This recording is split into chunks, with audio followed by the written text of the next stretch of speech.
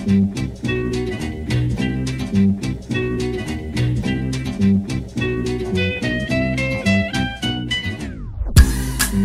poppin'? It's us again. Welcome back.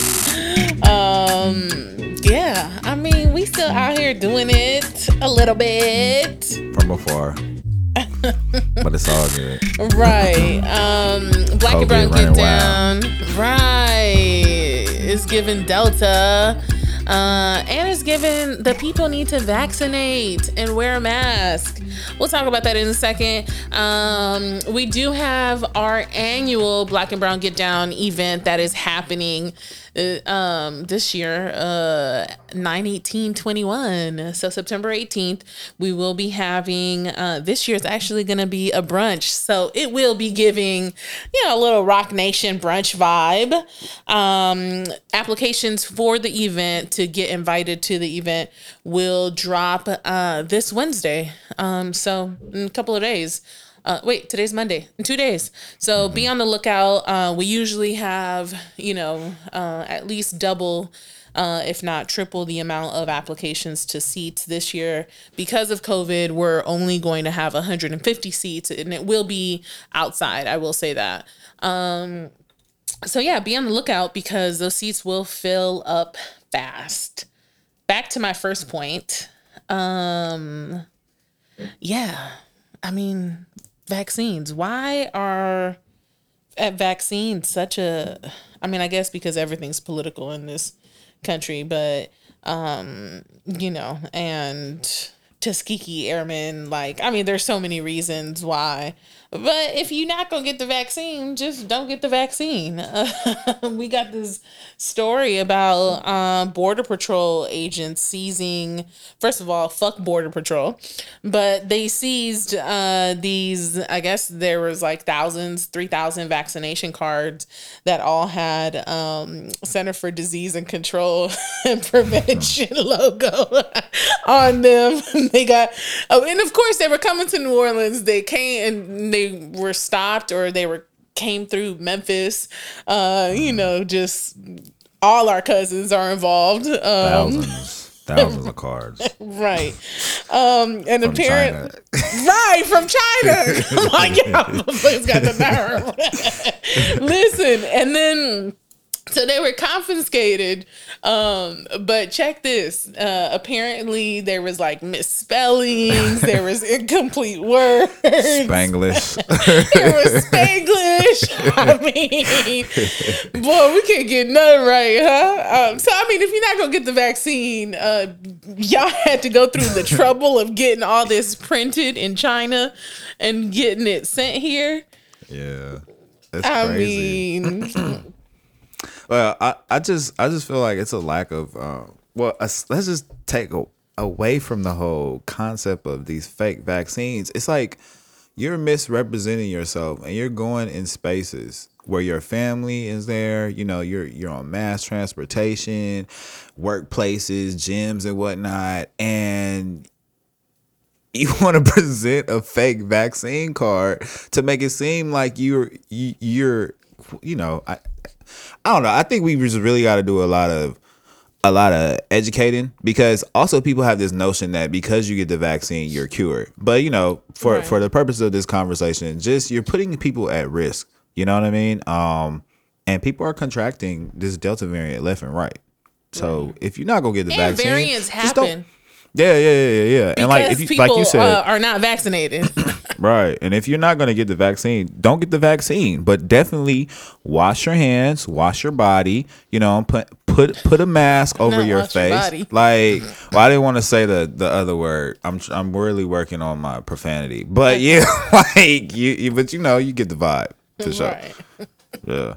It's ridiculous. Right. Just wash up. And also, you don't want to get the vaccine, but you can go get fined if you caught using this. I heard that the fee is $5,000. Is it? I'm sure they take people to jail. So people ain't thinking about that. But then also, what else is crazy it made me think about something else I heard just from some folks that I know who refused to take the vaccine as well. Just, I heard about a doctor that I could email and they'll send me the vaccine card and they'll put me in the system as if I really had it. Like, why are we going through such great lengths?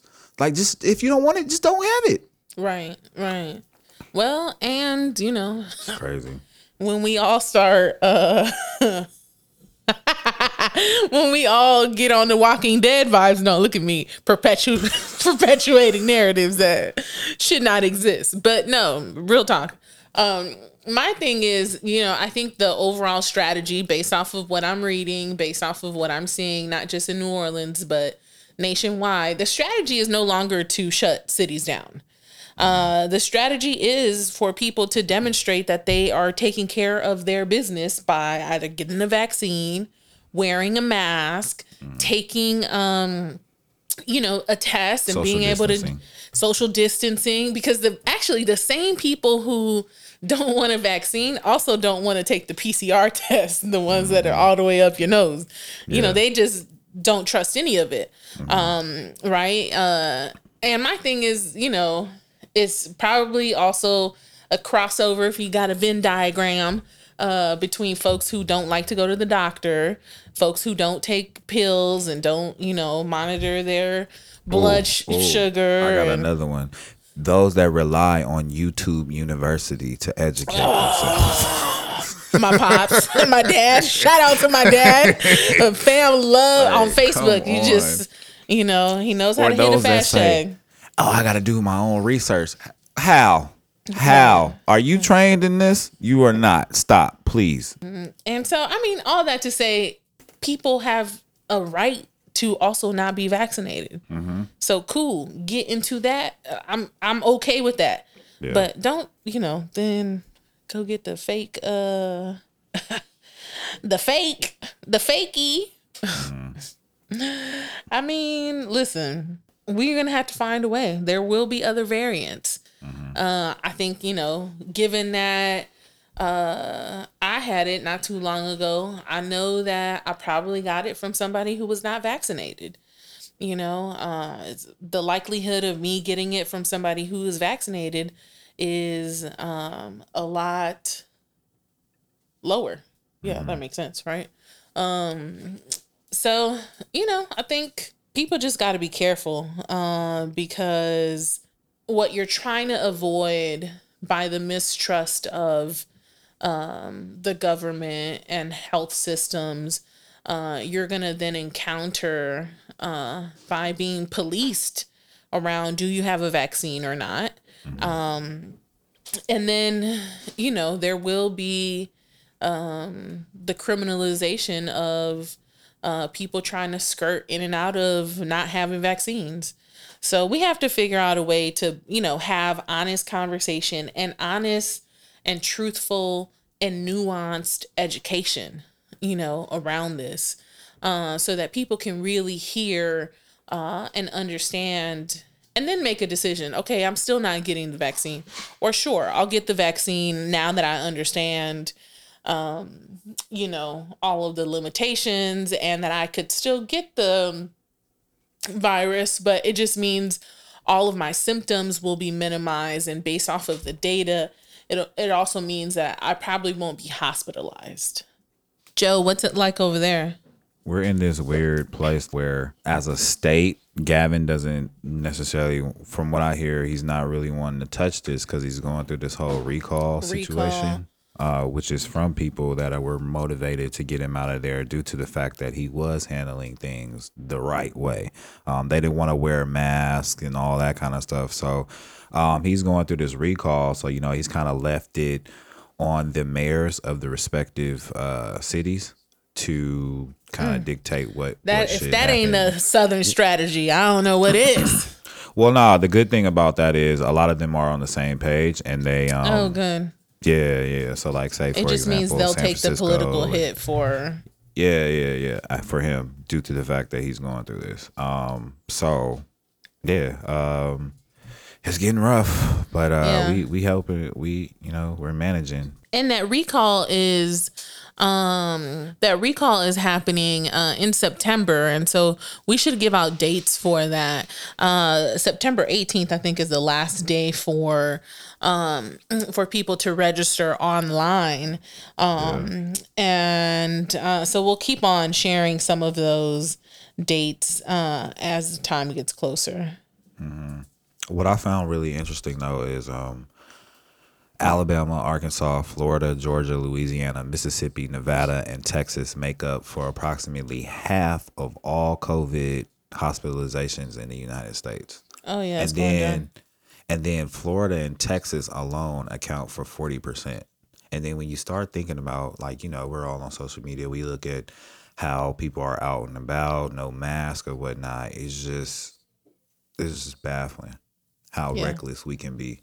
But then also how those that are elected into positions to, look over, help out, and have a voice for those in the community, they're just out here being beyond reckless with the way they're governing, Like, there's no reason why you should be banning masks.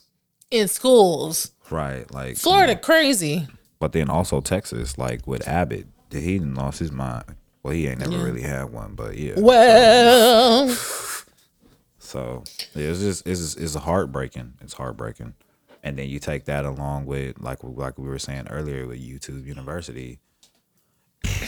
People don't know what to think or ain't taking that extra mile to educate themselves, so they're just like, I'm just not doing it. Yeah. Well, that's that on that.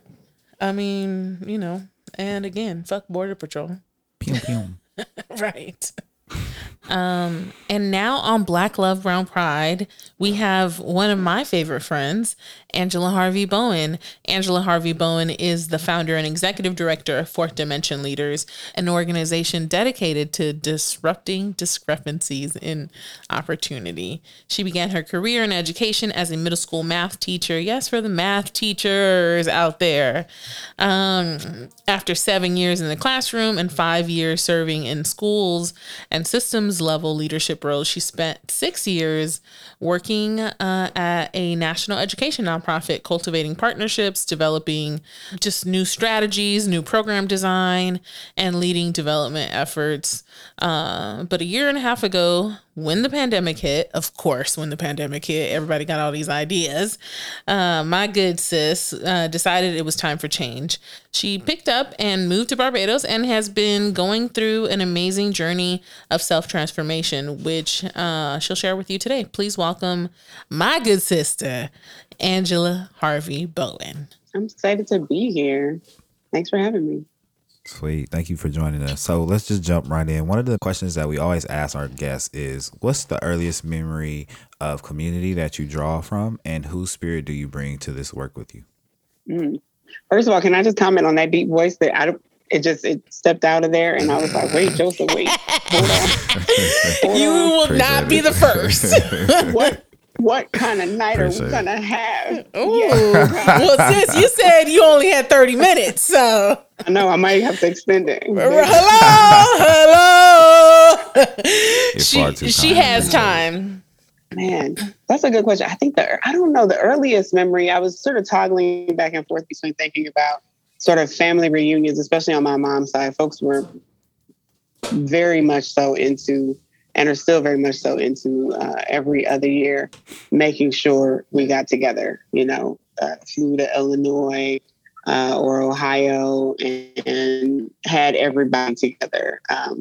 So my grandmother's one of 14. So just tons of aunts and uncles and cousins and folks sort of everywhere. So we would make sure we showed up in great numbers in some public place, some restaurant, some amusement park with shirts on, and sort of made the family presence felt. I think that's something that I really think about when I think of those first memories of community, because we really didn't care who was sort of on the outside of that. It was about everybody who had the shirt on and where we were and connecting with each other. Sweet. And then what about whose spirit do you bring to the work that you do? That's a deep question. I think there's probably an amalgam of spirits that I probably inhabit. But Well, because I think of like the hustler side of the work definitely comes from my grandfather, and I embody that and have his ways and his sort of ways of speaking. The strategic part, I think, comes from my dad. Really thinking through what's next, planning forward. The connector piece of it comes from my mom. Who am I shaking hands with?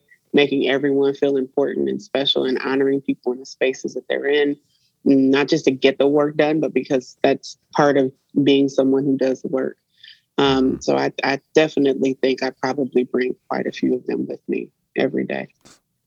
Nice. Thank you for sharing that. Village. The village. The spirit of the village embodies it, inhabits it. Well, my good sis, your village is showing up for you today because they are giving you that good 3G network. Because yes, I mean, you got the 3G network. So apologies to the people, because her audio might be cutting in and out, but I think our producer might be able to fix that. But you are joining us from the beautiful, one of my favorite islands, Barbados. Yes, you are in BIM right now. You're in town right now? Yeah, in Bridgetown. Okay. It's a little solemn. It used to be really, really busy and bustling, but these COVID days, it's a little quiet. So you did what many of us wanted to do. Everyone threatened, I'm out of here. Something happens in the States. Remember, we've been threatening this stuff since Donald Trump, right? I'm out of here. I'm getting my passport. I mean, people who didn't have a passport, who I didn't know to have a passport, they sure was going up to that post office trying to get a passport. You actually did it. Right. And they expedited, and they ain't been nowhere since but Tulum. Okay, that was shade. I'm sorry, y'all. But I want to know, okay, so you got out during the pandemic. You said, I'm out, I'm taking my girls, I'm taking my family, and we're going to Barbados. Tell me about that whole experience. Yeah, I mean, first, I would just say, like, the experience itself has been beautiful. It's been strange, but it's been beautiful. Strange because, we're in a completely different place where the virus isn't political. We're protecting oneself against the virus isn't political. So folks are, for the most part, pretty compliant, espouse the idea that the brother's keeper. You mask up your store, a diner, a bar, without sanitizing, getting your temperature taken, and writing your name down and your phone number so they can contact trace. And as a result, they've had just really low numbers of the virus. The Delta variant isn't apparent here. There's no community spread. Anytime the virus is here, it's because people are bringing it in from the outside. And so that has been strange, right? Because we hear about everything that's happening at home, and we're not experiencing that here. And it's just been a beautiful experience in that we really left because there was just so much grief at home. We actually lost quite a few family members to COVID. We started actually just losing people generally, even folks that didn't necessarily have the virus. And I do remember feeling like there were moments I was on the edge of insanity with all the virtual funerals and the planning and the this and that. It was just a bit much. And we had talked about, like most people, we had talked about for years, like, let's get out of here anyway. Let's kick rocks. I've lived abroad before in a couple of places, and I've always really enjoyed being out of the U.S. Different vibe, different set of stressors. Right, because you lived in Ghana. You lived in England. Costa Rica. Yeah, England. We all about to have a Costa Rica connection. Come on with the CR connection. But I do think Pura Vida. Come on, Pura Vida. I think just like being away from the U.S. requires you to just drop the chase, to drop the grind, and to not focus so much on stuff and things, and to spend more time in the experience. So I think that's been beautiful. Nice. So, like, you actually kind of touched on one of the questions that I have for you, which was, how could such a tiny island like Barbados have no community spread? Something that comes to mind, what could the U.S. learn from Barbados in the way they're handling things as opposed to what we are right now? Yeah. Well, there's probably a lot of lessons there, I think, for us in the U.S. to learn. One, just that messaging does matter, and people do listen to messages. And so The prime minister here comes on every day. She reminds us that we're our brother's keeper, to stay safe, and that at some point this thing will subside. So if we would just hold it together a little bit longer, we'll get through it and we don't all have to die. And so even though there's fringe everywhere, right? There are folks who have their own ideas and opinions and sort of ways of thinking about the virus. The large majority of folks are on board with that message that has been consistent. I think the biggest lesson that the U.S. could probably, I think we know this, we're just not behaving this way, is that the economy doesn't control the virus. The virus controls the economy. So here they set policy in place quite early to say, right, what moratoriums do we need so that people can be okay and heal? What can we take care of for the people for what amount of time, just so that folks sort of don't need to extend themselves in ways that begin to put them and others in risk. Or at risk. And there's still a moratorium for like mortgages and like certain kind of central bills. Mm-hmm. Yeah. It's really easy to just apply and say, look, I need help with this. And that's just part of what the government is doing for the people. It's not a perfect mechanism, but for the most part, folks haven't had to be so laser focused on, we need to open schools and put kids in school so I can go to work, so I can pay bills. In fact, the opposite argument is happening here. Folks have been protesting in the street like, you better not open those schools. There's an acknowledgement of learning loss and an acknowledgement that it's really bad, but also like, hey, we don't need the kids to be passing around this virus. So we're just going to hold off. So my kids, they were in school here when we got down here from about August until December.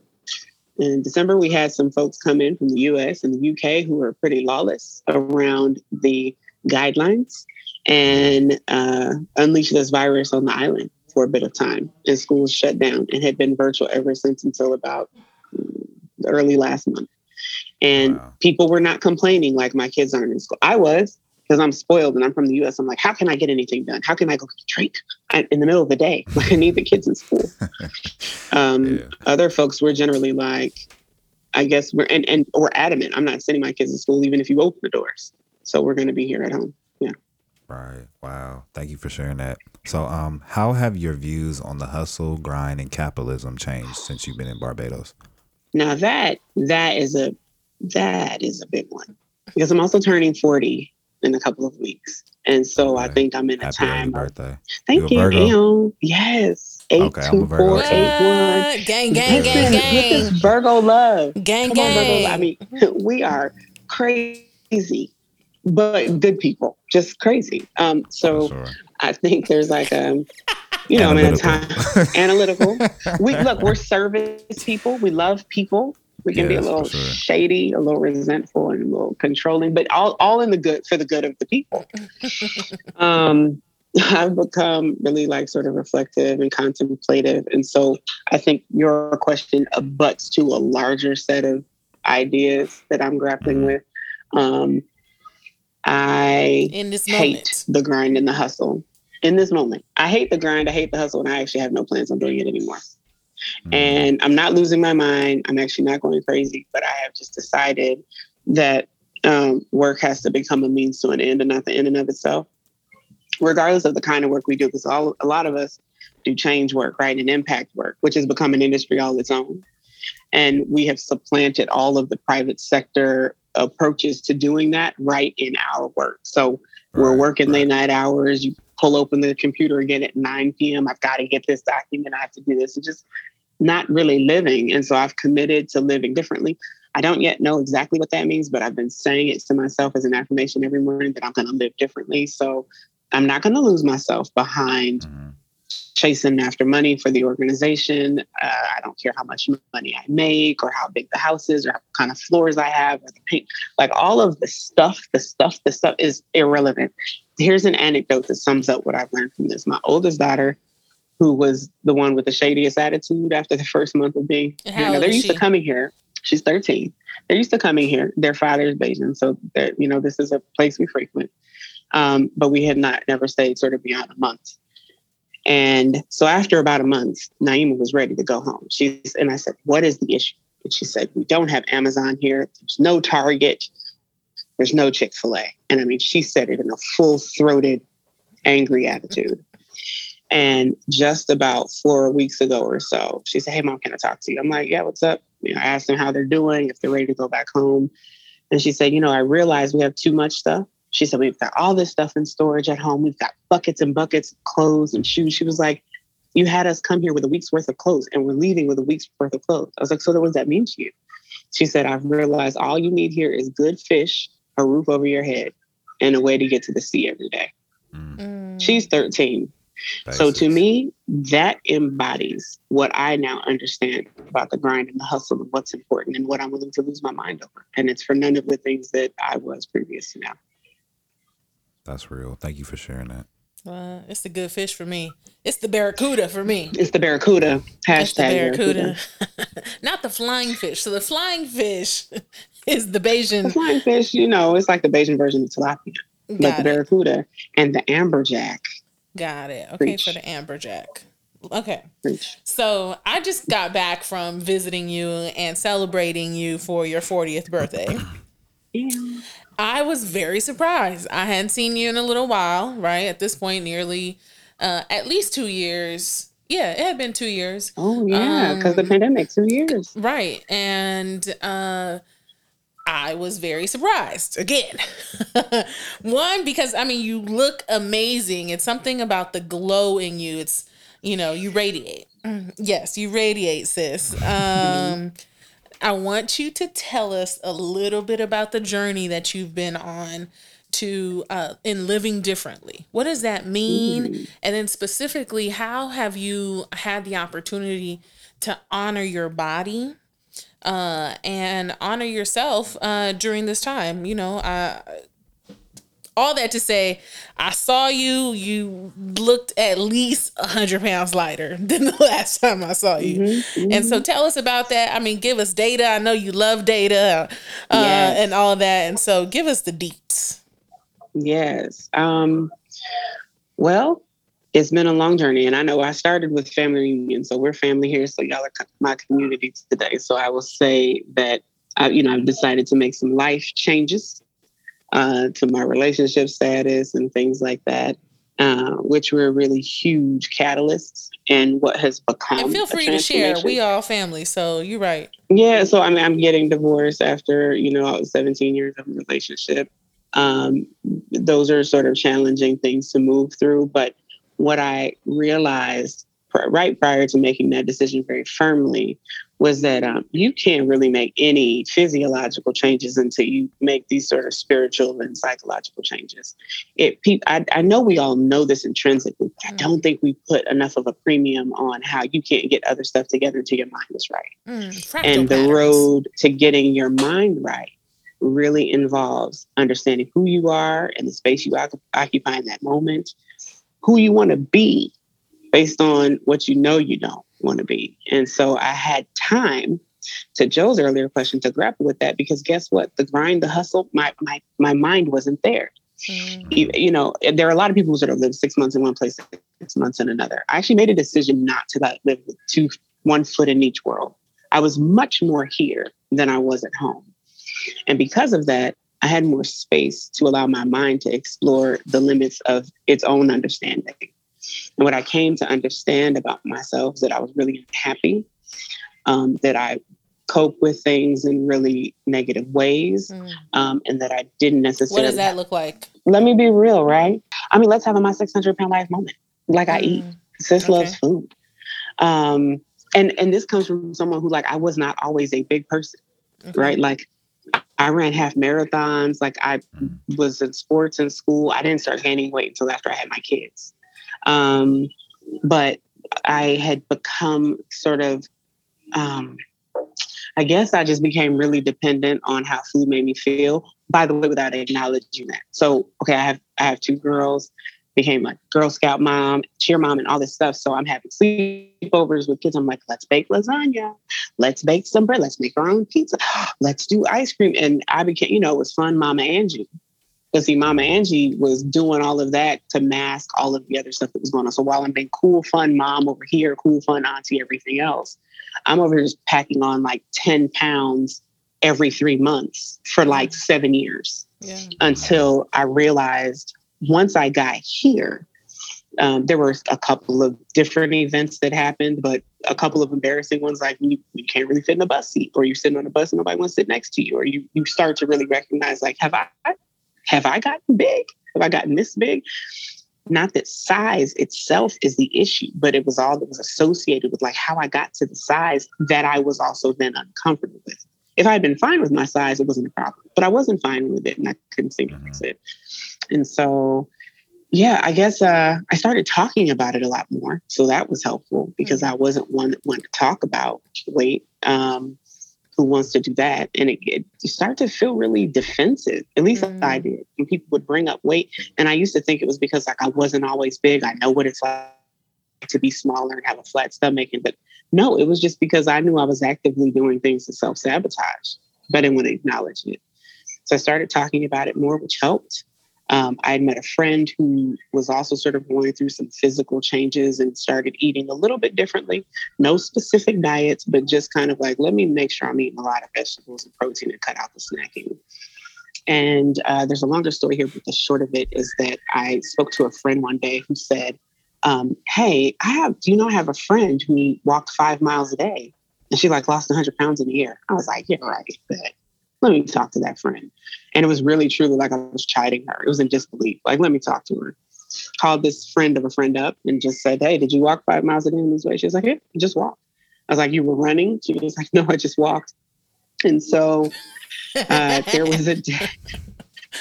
I was like, oh, okay, girl. And when I tell you, like, sorry, I was like, okay, girl, I didn't care. I wasn't like doing a plan. I just wanted to, I'm a Virgo, so I just wanted to be right. Like I just called her to make sure that she wasn't lying. Fact check.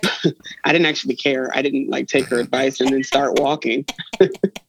But soon after that, maybe about a week or so after that, my partner and I had an argument and I took a walk.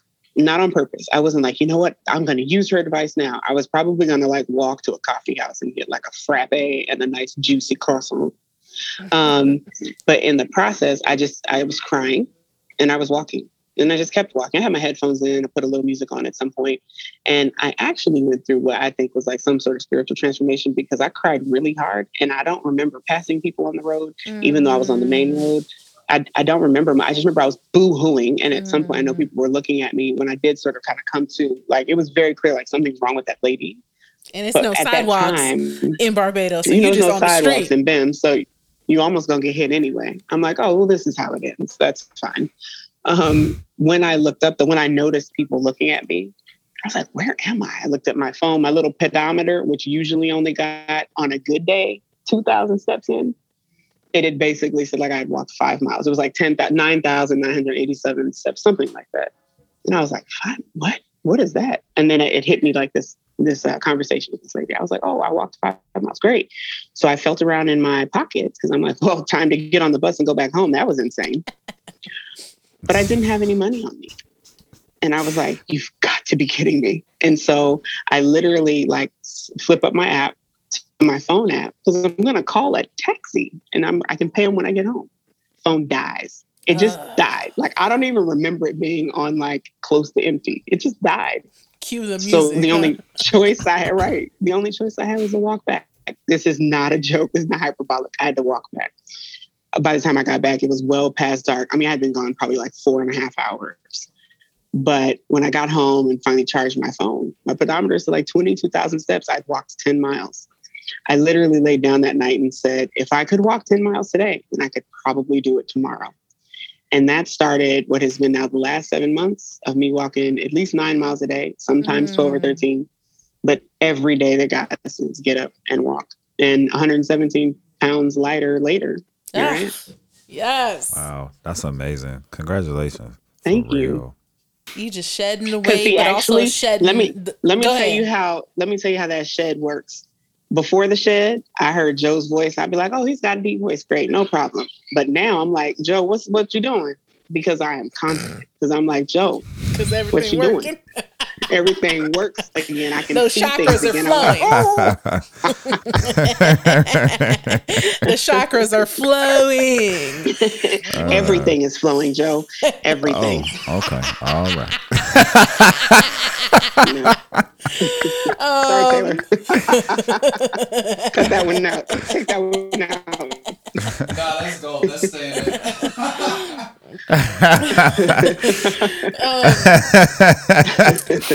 So, I mean, just on that point, what would you encourage if, I mean, it may not be a divorce, it may not be, they're unhappy because, or, grieving through, just COVID and everything that's happening. Everybody has their own issues, but whatever that issue is for them, and they're stuck, and it could not be, because it wasn't like you were trying to lose weight. You were just like clearing your mind, huh? Yep. That's the advice, right? Is like, we need to get clear in our minds. Like, yes, for the clarity. Whatever transformation somebody wants to make or doesn't know they need to make or whatever. I almost feel like just saying, like, sit with yourself, have a good cry, whatever you need, like, figure out, like, what are the things that are holding me back? What do I not like? What, all of us run around here with anxiety. I think it's because our minds are so busy because we haven't sat down to just say, like, what is the problem? What is going on? My divorce is not my partner's fault. I had to start sitting with myself and going, like, what did I contribute to this? Like, what's horrible in my life right now? Like, what could be different? And when you really start to, like, dig into some of those things, it's painful. There's some dark times, but I think the clarity that comes from it just makes a path for you to say, well, here's how I'm going to live differently. Like, I am literally going to live different. Like, I'm an old grandma, like, call me Barbara. I pick up a crochet hook and some yarn. I'm like, yes, we're going to make today a pillow. Mm-hmm. And I would rather do that than be on a conference call. In fact, while I'm on my Zoom conference calls, I am crocheting. Sometimes the needle gets in the window. People are like, what are you doing? I'm like, nothing, checking notes. So I think you have to just really sit with yourself. And but listen, before we get out of here, because this life is short, it is ephemeral if nothing else. If we want that joy as Black and brown people that we talk about, I think it's worth coming sort of face to face with the things that we don't like in our lives and saying, well, I'm going to rewrite the rest of this thing. I don't have much time. So why would I not just rewrite it? Because I totally can. Yeah.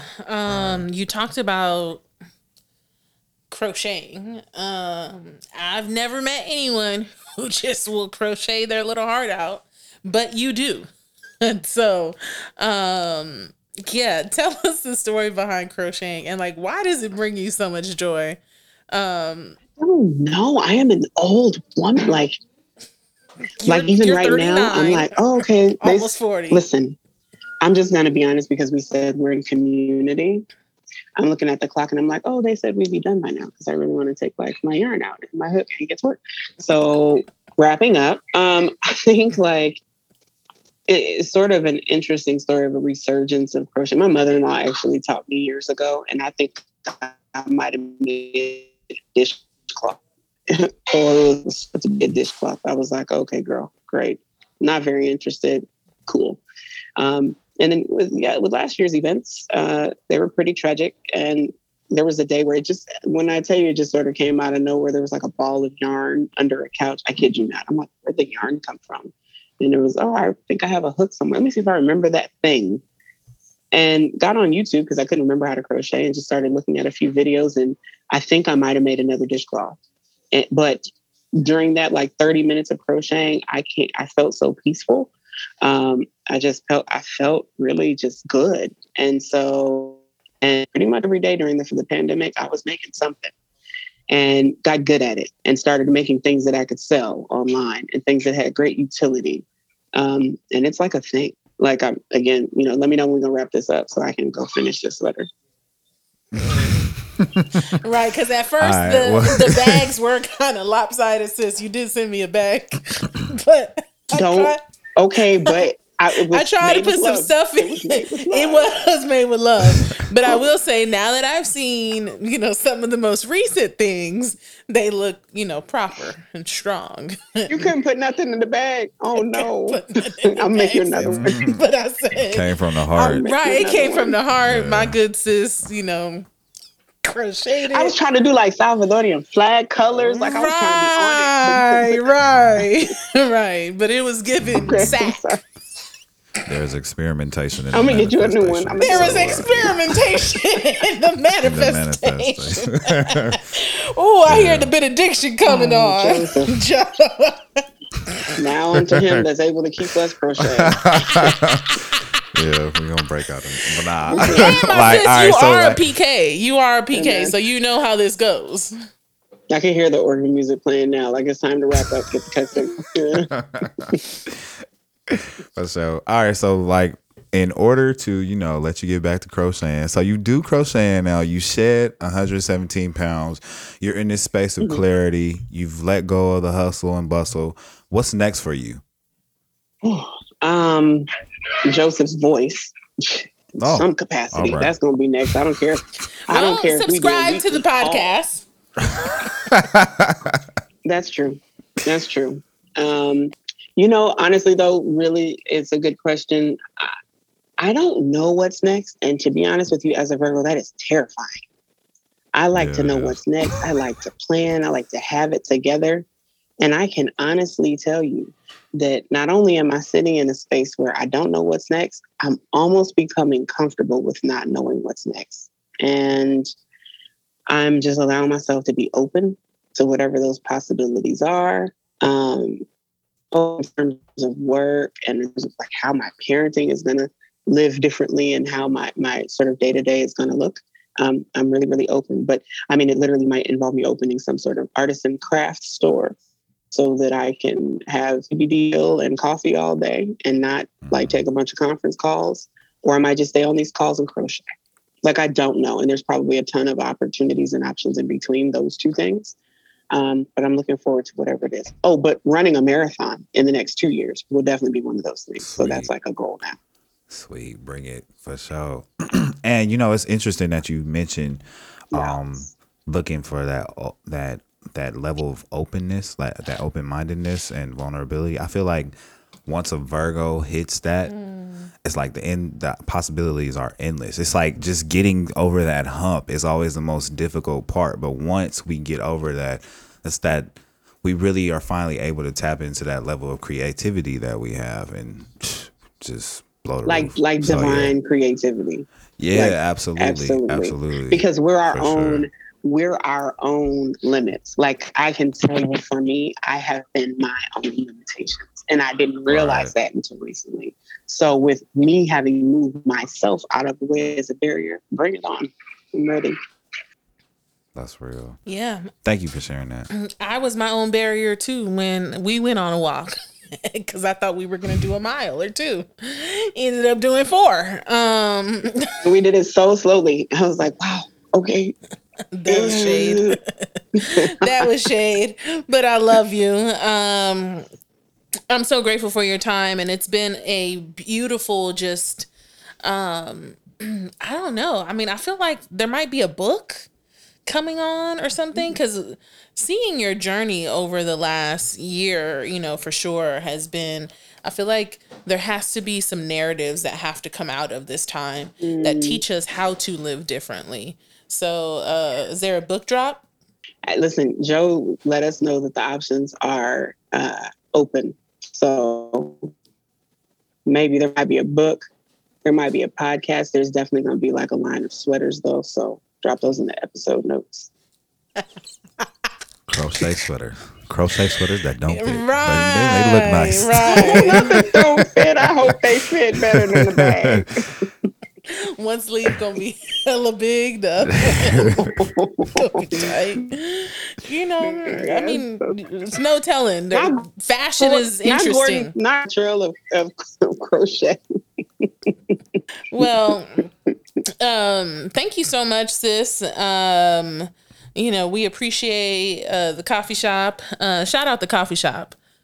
Just so Shout when the out to people, Coffee Shop. Shout out to them for just being collegial people and sweet people and family people. Like, this has become my community. They've been closed like an hour and they're like, stay and take your call. We'll just sit here and watch. Yeah. What's the name of the coffee shop, sis?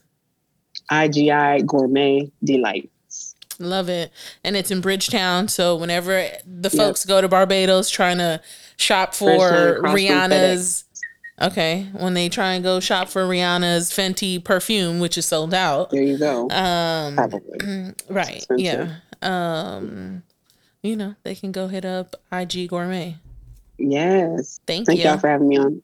You guys do great work. Definitely. I'm so excited. And I am a subscriber. I'm a listener. So excited to connect with you. All right. Well, we love you, Appreciate sis. Be well. Take care. You too. Well, thanks again, Angela. And Joe, what do we have for the juice?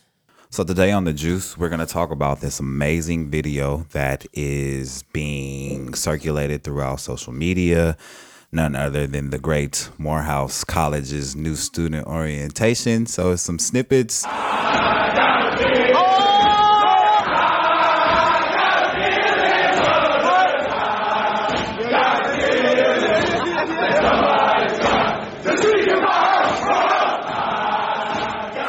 That are pretty much highlighting our welcome to the house ceremony. So, with any institution, when you're going there for higher learning, you have this orientation week where you're exploring historic impact of the school. You're meeting different leaders, staff, maybe alums.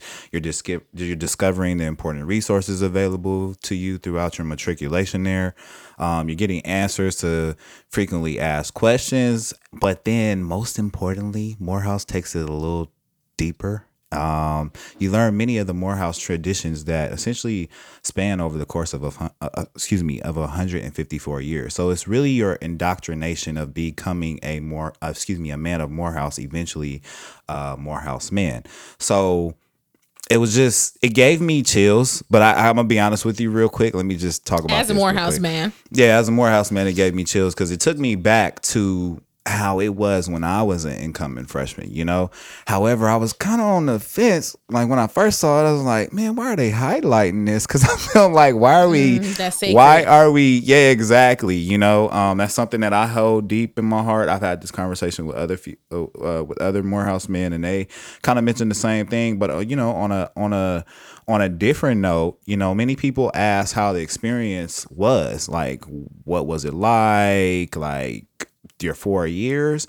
And I feel like now everyone gets an not necessarily an understanding, but a foretaste. So we go into Morehouse, and when we leave beyond the red clay, it's like, hey, what are you doing? Simply put, this video is like, welcome to the house. Like, this is what we do. Like a lot of people are jumping in my DMs. I haven't really been on my DMs. I'm gonna tell y'all why later in this show. I just need to take a step back. But yeah, nonetheless, people are just asking like, "Whoa, did you see this? Whoa, did you see this?"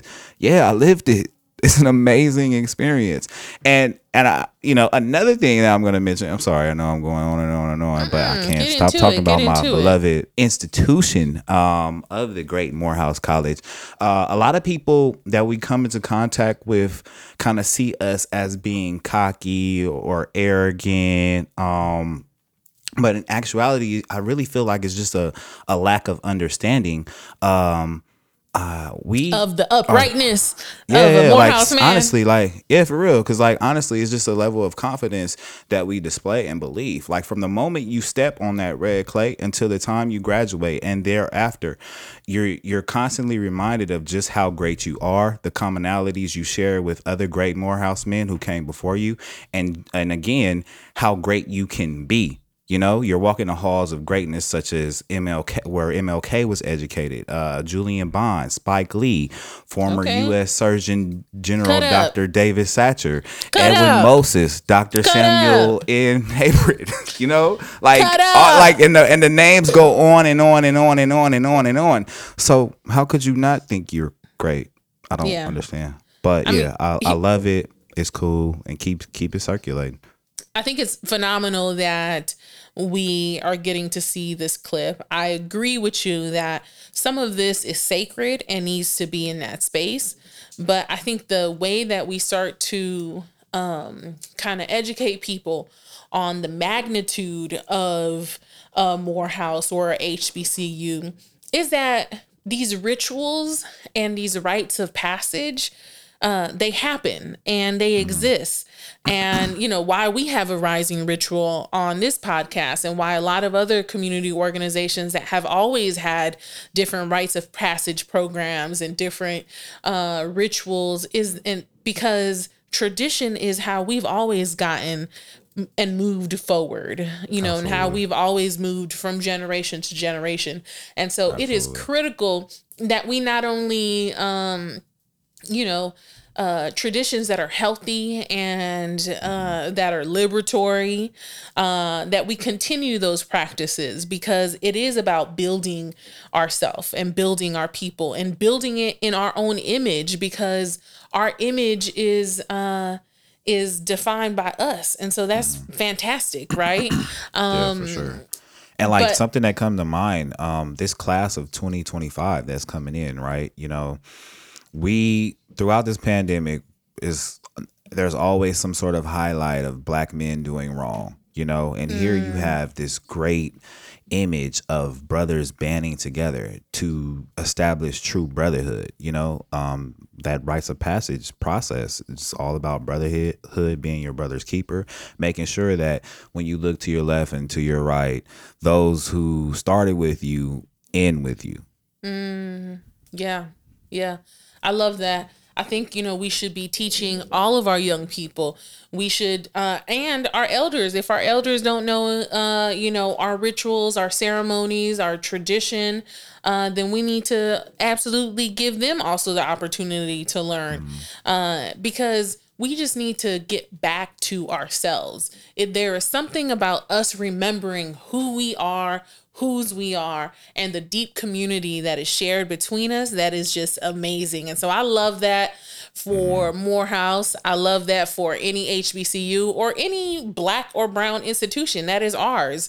There's, you know, we need to do completely. I mean, I think we've gotten away from it, which is great, but any type of strategy around assimilation, we need to be good off that, right? We need to be about our own practices, our own traditions, because we are everything and everybody wants to be us. So, the new meme I keep seeing is they done found out that we eat leftovers for 3 and 4 days. And so they just packaged it right and put messaging on it. And now they call it meal prep. So, all that to say, like, there's deep strategies for us to be, live and thrive.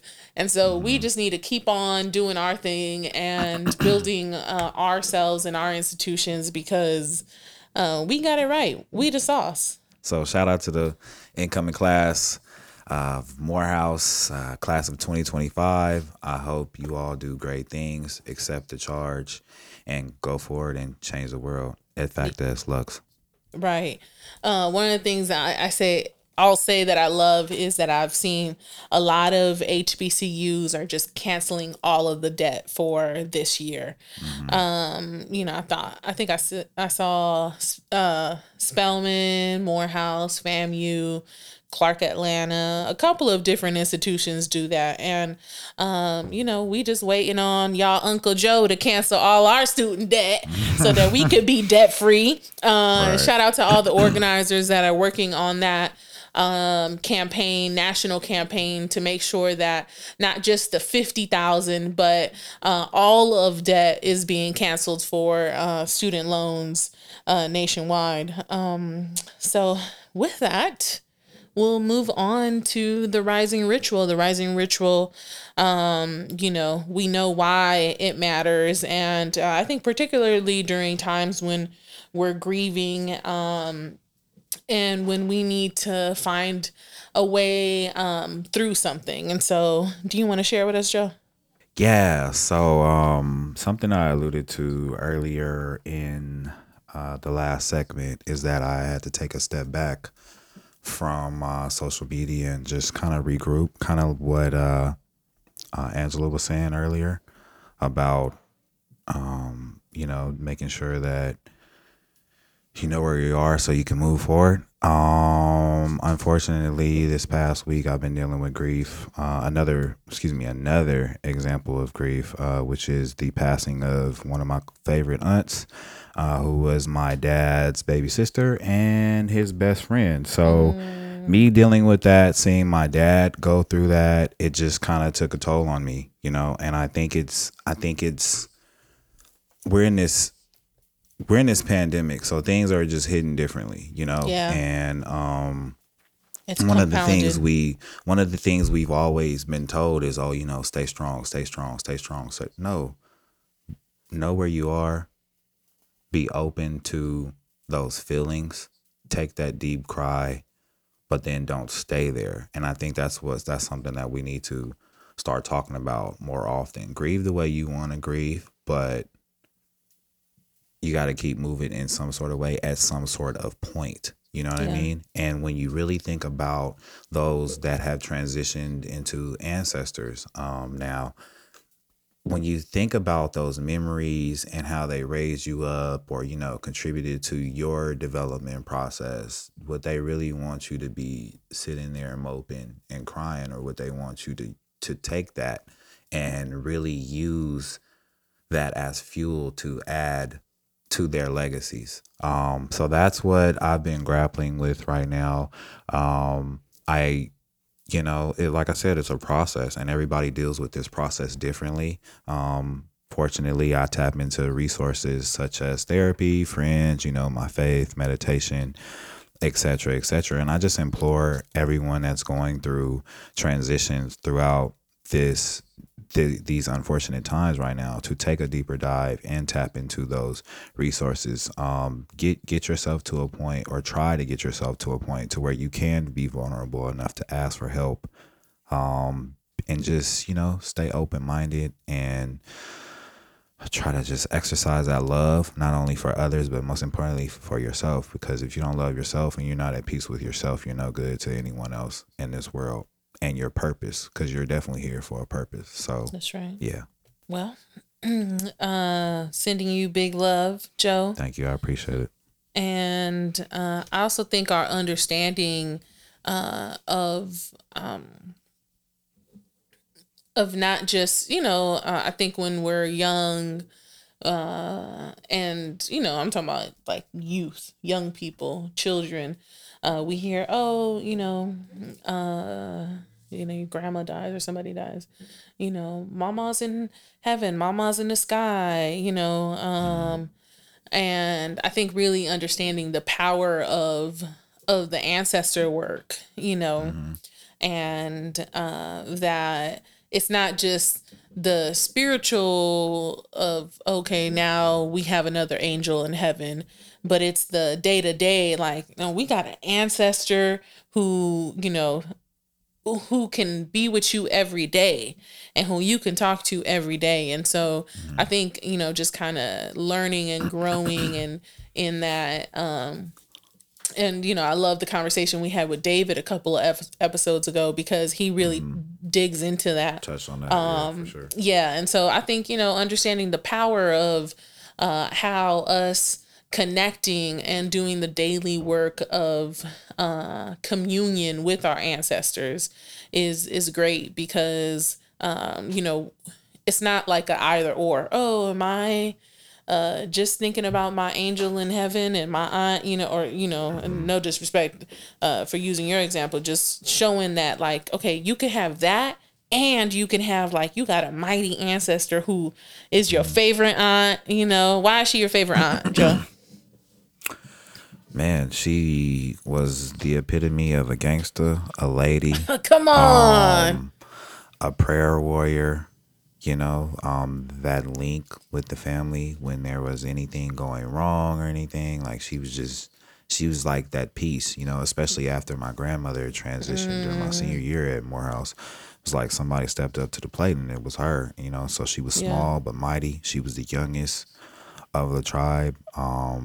but she held it down, and wherever I was going through in life, and I'm trying not to cry right now, but whatever I was going through in life, she took the time to understand and then give instruction. You know what I mean? And I think that's what a lot of people, especially in our community, do not have when they're going through things. So it's actually, affecting me harder than I thought it would be. But yeah, it's just tough, So, yeah. And but shout out to all my people that have reached out to me. I really appreciate y'all. And God bless y'all. Yeah. The opportunity is that also somebody now gets to step into her role, right? Because she stepped into that role after your grandma passed, you said. So now somebody gets to rise up, and that's why we should always be learning, what our elders are trying to teach us, and especially the good ones, right? For sure. Exactly, and connecting back to that first piece, right? That's the rites of passage, right? And so, big ups to her now giant ancestral spirit for doing the work of teaching what a prayer warrior, what a, someone who is just down for their family. And you said something super key. Listens first and tries to understand before they give advice. We all love to give advice. Everybody has the TikTok or the social media that gives advice, but being able to listen first is so important, and trying to understand. What's your aunt's name? Kim Carter. Kim Carter. Today we honor Kim Carter and her amazing legacy. And we are making sure that we are sending love to you and your family, Joe. Thank you. I really appreciate it. Well, that's the show today, everyone.